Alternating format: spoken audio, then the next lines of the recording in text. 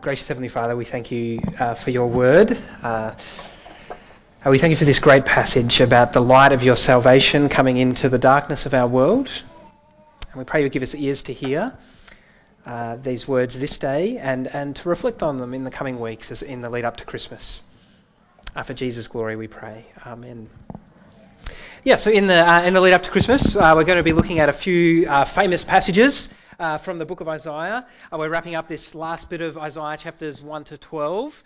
And as we look at these passages, this seems to have dropped out. As we look at these passages, I'm hoping that we come to understand not just what happened at Christmas, but what the significance of what happened at Christmas, if you like. So most people are pretty clear on the details of the actual story, like there's shepherds and wise men and a baby in a manger and all that kind of thing. But what does it all mean? Like, what difference does Christmas actually make? And today we're going to see that it makes a whole lot of difference. Right? Because at Christmas, the incredible light of God's salvation comes into the darkness of our world. Right? That's a massive difference. Maybe some of you are thinking that's partly why Paul asked that question. What do you mean by darkness? Right? Our world's a wonderful place. It's just full of glory and light and beauty. And of course it is. Our world is a wonderful place. But not all of it. Right? Not all of it's wonderful. If you allow yourself to think about it, our world can be a pretty dark place. I just read that statement about domestic violence. Right? Our world's a place where women regularly fear for their safety, where they feel trapped or are trapped in abusive and controlling relationships. That's dark. It's horrible. It's not wonderful. It's a place where millions go hungry, while the rest of us often gorge ourselves on food. Now, I'm all for enjoying food, but sometimes I wonder, when I'm sitting there on Christmas afternoon thinking, can I squeeze in another something? But it's a place where children are left homeless and abandoned on the street, a place full of war and violence and oppression, of sickness and disease and death. And we're told regularly that it's a place where increasing numbers of people feel there's so little meaning and purpose in life that the only way out is to take their own life. Right? This world is a wonderful place, but it's not all wonderful. It's also a very dark place. So we come to Isaiah's words in verse 2 of today's passage. If you have a look there, they really stand out like a beacon in our world, right? Because Isaiah says, the people walking in darkness have seen a great light. On those living in the land of deep darkness, a light has dawned. Right? This is what Christmas is about, the heart of Christmas, the light of God's salvation. We'll see Jesus Christ himself coming into the darkness of our world. And you'll notice first in our passage that this light of God's salvation is a gracious light. Well, you don't usually think of light being gracious, but go with me on it. Have a look in verse 1. Isaiah says, nevertheless, there will be no more gloom for those who were in distress. In the humbled land of Zebulun and the land of Naphtali, but in the future he will honour Galilee of the nations by the way of the sea beyond the Jordan. Now, if you're one of Isaiah's original hearers, this verse would have sounded completely ridiculous, right? It would have been a massive surprise because they would have been thinking, if God's going to do something new, something spectacular, if God is going to come and save and restore his people, then he'll start in Jerusalem. Right, we've already seen in this first part of Isaiah, in the whole book of Isaiah, Jerusalem's like divine headquarters. If anything's going to happen, surely God will start in Jerusalem. But Isaiah says, no. Like God's going to do this new, incredible thing, light in darkness, and he's going to start in Bendigo. Right, that's where I came from. Right, down in Karambara, that's where Paul's from. In Shepparton, in Maui. But it's nowhere of particular significance, right? That's the point. Even when the 12 tribes of Israel were still in the land, Zebulun and Naphtali were kind of on the northern edge, right out on the fringe. And now those northern tribes, or they're soon to be deported. Right? Isaiah says they've been humbled. They've gone into exile.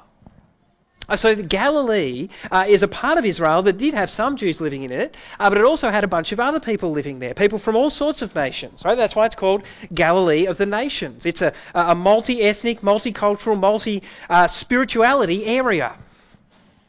An area that the Jewish people, therefore, considered to be spiritually unclean. Right? You should avoid Galilee at all costs. And what does Isaiah say? He says, one day God will honour that region. The light of his salvation will come first out of Galilee. As I said, that would have sounded completely ridiculous to Isaiah's hearers. Even in Jesus' day, it would have sounded ridiculous to a Jew. You might remember that even in John chapter 1, right? Nathanael is about to meet Jesus, about to be introduced to him for the first time, and someone says, yeah, he's this rabbi, he's amazing, incredible teacher. Let me tell you where he's from. He's from Nazareth. What does Nathanael say? He says, Nazareth? Right, can anything good come out of Nazareth in Galilee? That backwater place? Right, God's bringing the light of his salvation first to the place we would least expect. Right, and that's one of the main themes of Christmas, isn't it? Jesus, where's Jesus born? He's born in a feeding trough, right? Not in the palace, in some comfortable hotel, right? He's born to a teenage girl who wasn't even married and bears all the stigma associated with that, right? He's born into a poor, insignificant family, not a wealthy and influential family. His birth is announced first to shepherds, right? People at the bottom of the social order. Some of the first people to visit Jesus are these pagan philosophers from the East, right? Not the Jewish religious elites, right? Jesus had none of the markers you would expect of someone who was going to establish a kind of movement that didn't just have global influence, but that was going to have cosmic influence. None of the markers. He's the saviour you would least expect, and that starts right here, where Isaiah says that movement is going to start, it's going to be launched, it's going to be kicked off in Galilee, of all places. Not because Galilee is better than anywhere else, more religious, more moral, more deserving in any way, no. If anything, at least in human terms, it's more undeserving. And that's exactly why God picks it. Right? He wants you and I to know that the light of his salvation is available to anyone. Right? It doesn't matter who you are, what you've done. God's salvation is not a reward for being good. It's not something you deserve. It's a gift of grace that you don't deserve. Right? Even the people of Galilee can have it. Right? The light of God's salvation is a gracious light. Second, the light of God's salvation is a life-giving light. Have a look in verse 2. If you've got the passage there, Isaiah says, the people walking in darkness have seen a great light. On those living in the land of deep darkness, a light has dawned. That phrase, that kind of word, deep darkness, it's pretty interesting. It's actually a combination of two words that it seems like Isaiah just made up, right? It doesn't really happen anywhere else. It literally means those living under the death shadow. That's the two words that are put together. And so clearly Isaiah is trying to connect these two ideas of darkness and death. Right? Those living under the shadow of death, this deep darkness. And that's probably not that surprising because most of us know that light and life go together. They go together in the Bible, like back in Genesis 1, God creates all sorts of life, but he starts with light, right? That's what he starts with. Let there be light, he says, because you've got to have light for there to be life. Oops, excuse me. My notes went a bit funny. In fact, as I was preparing this sermon during the week, I got onto Google and Googled the question, if the sun was to go out, how long would life on Earth survive? I was just thinking about that, like conceptually, what would happen? And I came across an article on a website called Popular Science. You can look it up if you like. But it said that if the sun was to just go out, the first thing that would happen would be that within a year, the average temperature on Earth would drop to minus 73 degrees. Well, that's pretty cold. And within 10 years, it'd kind of stabilise to minus 240 degrees. So it's hard for much life to survive in those conditions. Second, of course, if the sun was to go out, the whole process of photosynthesis as we know it would stop. Right, so the largest trees, they might last, we're told, maybe 6, maybe 8 years, but most of the rest would be dead within a week. And of course, most of us would freeze to death within a few days. Unless you could somehow start constructing now a really sophisticated submarine that could get you into the deepest parts and warmest parts of the ocean, or maybe some kind of geothermal shelter that could harness volcanic energy deep underneath the ground. I don't know, but most of us probably wouldn't have time for that, and so freeze to death within a few days. Right? We understand this. If there wasn't any sun, life as we know it would not be possible. Light and life are inextricably linked. So what does Isaiah mean when he says, on those living in this land of deep darkness, under the shadow of death, a light has dawned? I used to think he was only talking about spiritual darkness and spiritual life. And that is a big part of what he's talking about. But now I'm not sure that that's only what he's talking about, you see. I've just explained that if the sun was to go out, life as we know it, physical life, would end. Of course, the thing is, the sun is going out, isn't it? I'm not much of a scientist, but I've read up a bit. Like, the sun is actually, it's a star, big star, and it is actually going to die. It might take another 5 billion years or so. Most of us probably won't be here. But eventually, the sun is going to die. Right, so what is it that, unlike the sun, can give us light and life forever? The sun's not going to be able to do it forever. The sun's dying. All of us live under the shadow of death. Disease, death and decay. What is it that's going to give us light and life forever? Well, it's the light that existed before the sun. You remember Genesis 1, God says, let there be light, and there was light. But you also remember that the sun wasn't created for a few more days. Right? So there was this light somehow that existed before the sun. What's that light? Well, if you go to the other end of the Bible, in the book of Revelation, we see that God's creating a new heavens and new earth. No, it's a place where disease and death and decay no longer exist. There's no shadow of death. No deep darkness anymore, just abundant light and life. And what we also see in Revelation is that there's no sun. No sun at all. Where does this life-giving light come from? Revelation 21, verse 23 says this, the heavenly city, the New Jerusalem, doesn't need the sun or the moon to shine on it, for the glory of God gives it light, and the Lamb is its lamp. Right? The new creation doesn't need any sun because the light of God's glory, the light of Jesus Christ, the Lamb of God, will bring light and life to everyone and everything. Right? It's Jesus Christ who is the ultimate life-giving light. He's the one who can bring life to people like you and I who live under this shadow of death, disease, death, decay. Right? He can bring life to us both now and forever. He's the ultimate life-giving light. Third, the light of God's salvation is a liberating light. I said in my gospel community during the week that I was wrestling with the fact that I had 2 L's in my sermon outline. Probably couldn't kind of make it all fit around L's, so I'm sorry about that with the alliteration. But we've got life-giving and liberating. Hopefully that's memorable for you. Anyway, let me read verses 3 to 5. Isaiah says, liberating light, from verse 3. You have enlarged the nation and increased their joy. They rejoice before you as people rejoice at the harvest, as warriors rejoice when dividing the plunder. For as in the day of Midian's defeat, you have shattered the yoke that burdens them, the bar across their shoulders, the rod of their oppressor. Every warrior's boot used in battle and every garment rolled in blood will be destined for burning, will be fuel for the fire. I tried to emphasize it when I read it, but I think it's pretty obvious. The key word in verse 3 is joy. Right? Rejoice. Right? Instead of the sorrow of darkness and judgment, which we've seen a bunch of in previous chapters, God's people are now filled with joy. They're rejoicing like people who've received a fruitful harvest, like warriors who've been victorious in battle. Right? Why are they joyful? Well, look in verse 4. Isaiah starts the verse by saying for. He's saying because, this is why they experience joy, because God has shattered the yoke that burdens them. The bar across their shoulders, the rod of their oppressor, has been destroyed. Right? The light of God's salvation is a liberating light. That's the picture here. It brings freedom to people who are enslaved and burdened and oppressed. Most immediately, it brings freedom to the people of Israel when they're brought back from Babylon. We know that that's one hope. but in the big picture, freedom for those who know Christ. Which raises the question, is this spiritual or political freedom? Well, probably both.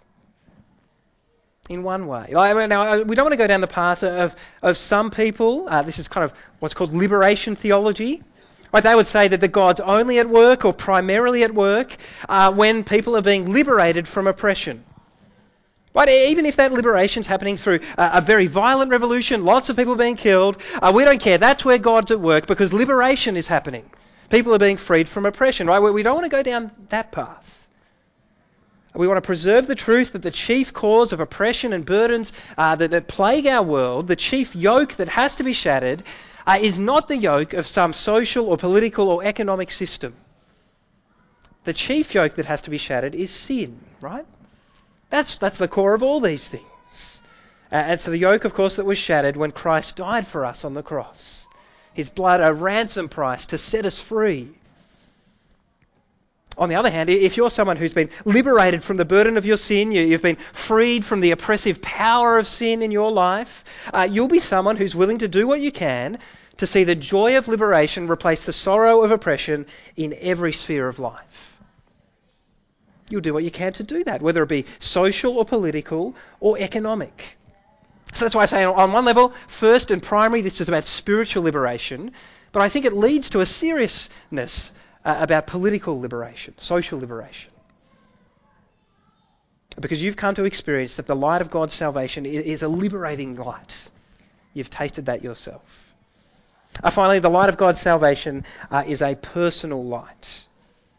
Have a look in verses 6 and 7. Isaiah says, "For to us a child is born, to us a son is given, and the government will be on his shoulders, and he will be called Wonderful Counselor, Mighty God, Everlasting Father, Prince of Peace. Of the greatness of his government and peace there will be no end. He will reign on David's throne and over his kingdom, establishing and upholding it with justice and righteousness from that time on and forever. The zeal of the Lord Almighty will accomplish this." Right, God's gracious light, his life-giving light, his liberating light, is not just some impersonal force, something you just kind of tap into. No, his light is found in a person, a child, a son who will grow up to be the light of the world, the prince or king in God's kingdom. Now, you might remember in this section of Isaiah, particularly from the start of chapter 7, we've seen that Isaiah's own children have some pretty amazing names that have some kind of theological, spiritual significance. Of course, none of them compare with this child's name. Right, this is a much more spectacular name. Wonderful Counselor, Mighty God, Everlasting Father, Prince of Peace. I don't have time today to unpack all the details of those names, but I do want you to notice one thing about them, and that is, in the end, you could only give these names to God. You could only give these names to God. This child is called Mighty God. It's not just that he's got some divine traits. He's a bit like God. It's not that he's a messenger from God. Right? The claim is that he is mighty God himself in human form. That's the claim. He's the everlasting Father, right? The everlasting one, the one who existed outside of time and space, before time began, and who is the creator and sustainer of all things. Massive claim, right? This is the most radical claim of the Christmas message, that this tiny baby in Bethlehem is God made flesh. Think Hark the Herald, right? You've probably seen these words, you forget what they mean. Right? Veiled in flesh, what? The Godhead see. Hail the incarnate. Incarnate, that means in flesh. Hail the incarnate deity. Right, this is the claim of Christianity. If this is true, if this child Jesus Christ really is God, the implication is that you can't be someone who just kind of likes Jesus a bit. But as C.S. Lewis famously said, you've really only got three options when it comes to Jesus. You either believe that he's a lunatic, right, but because he's going around claiming to be God or letting people believe that he's God, in which case, why would you like him, right, let alone be someone who follows him?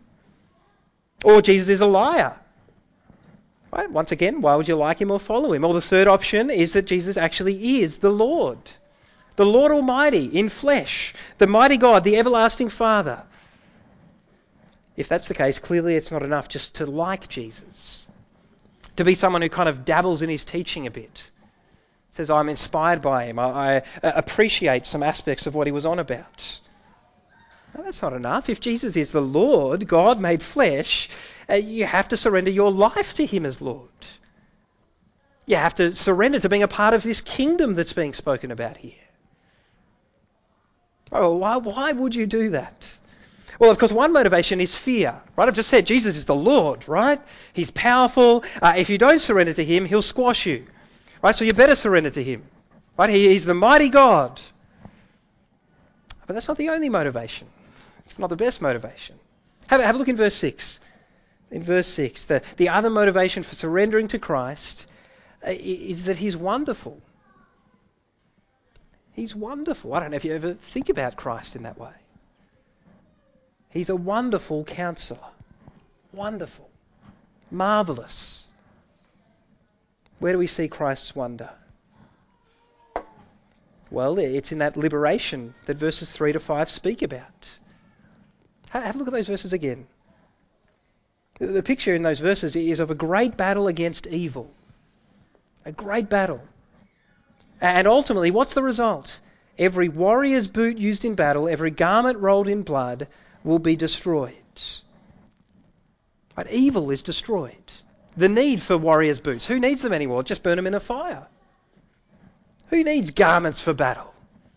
Just put them in the fire.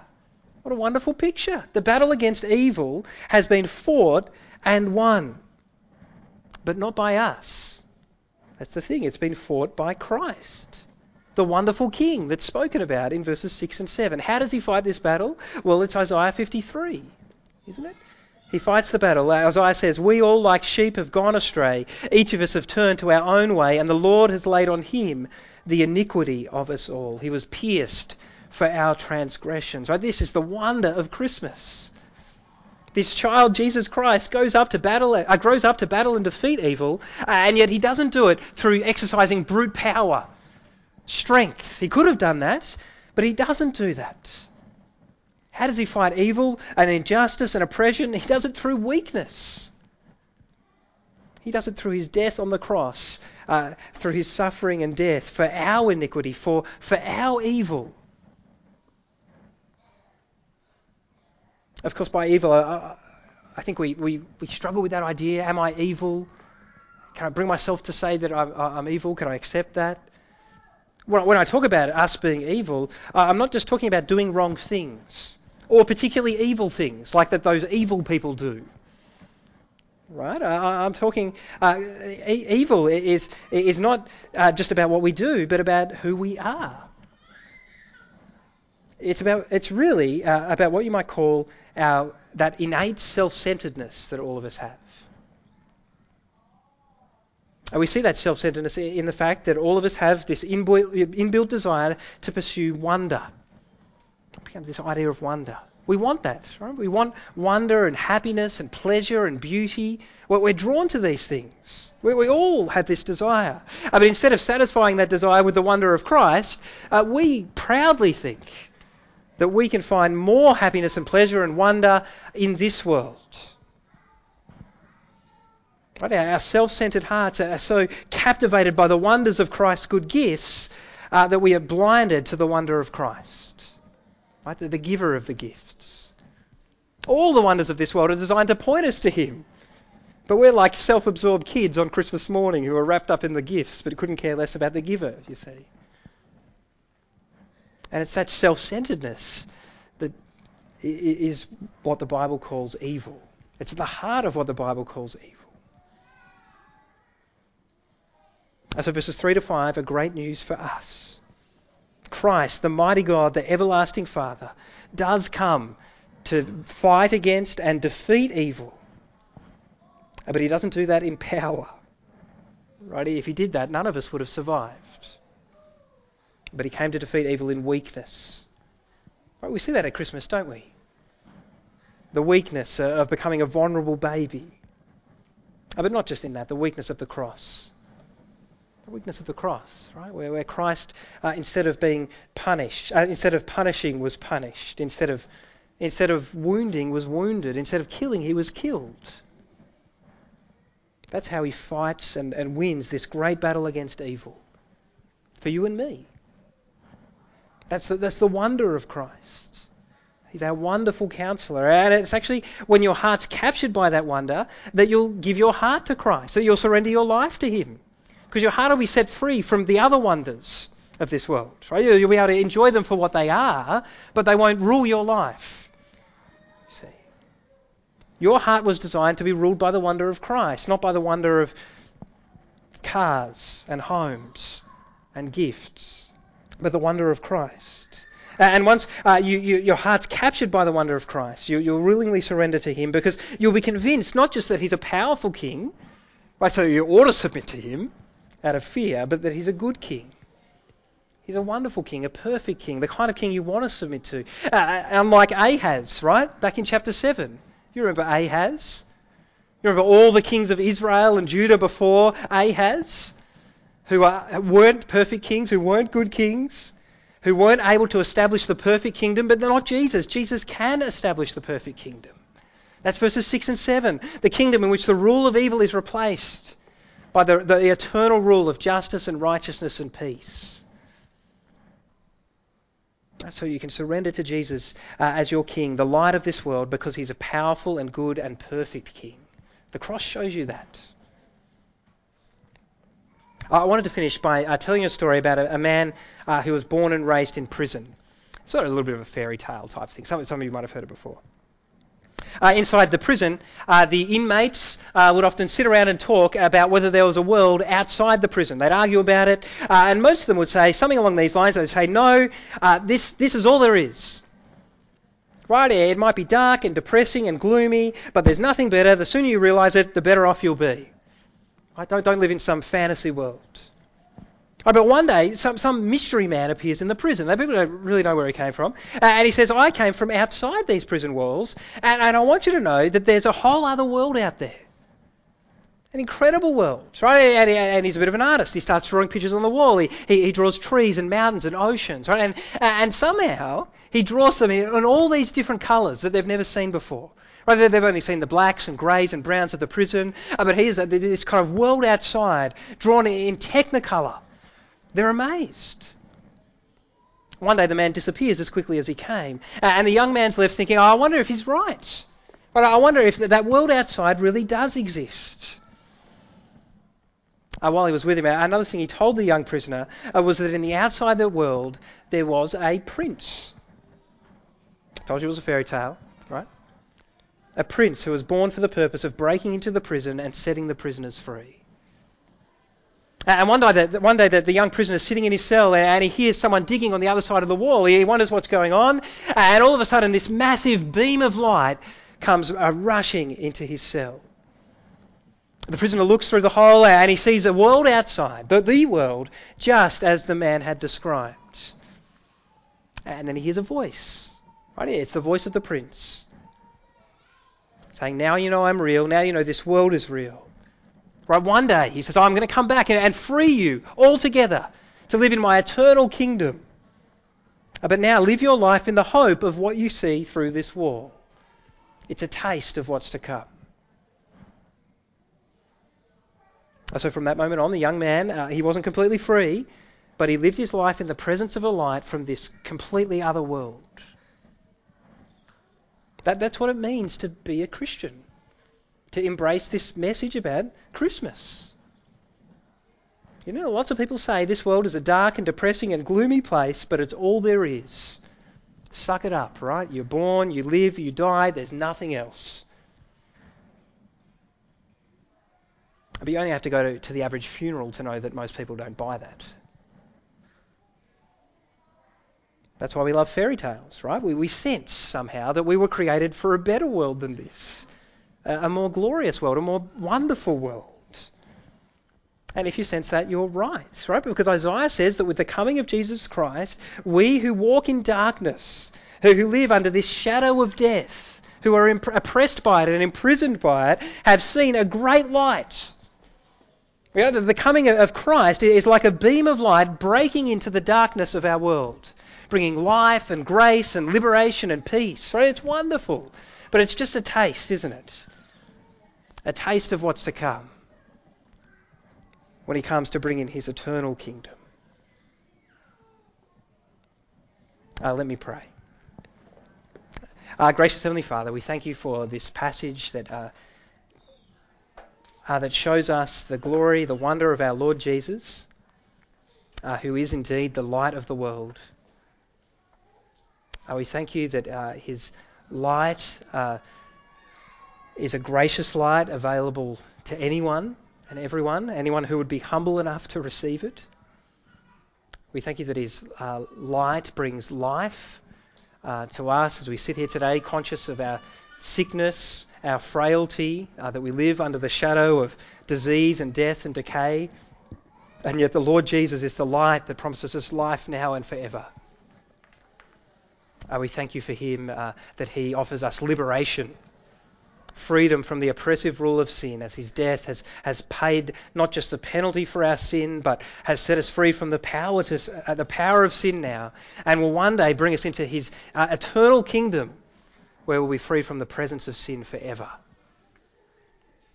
We thank you for our Lord Jesus, who brings the light of your salvation. In his name we pray. Amen.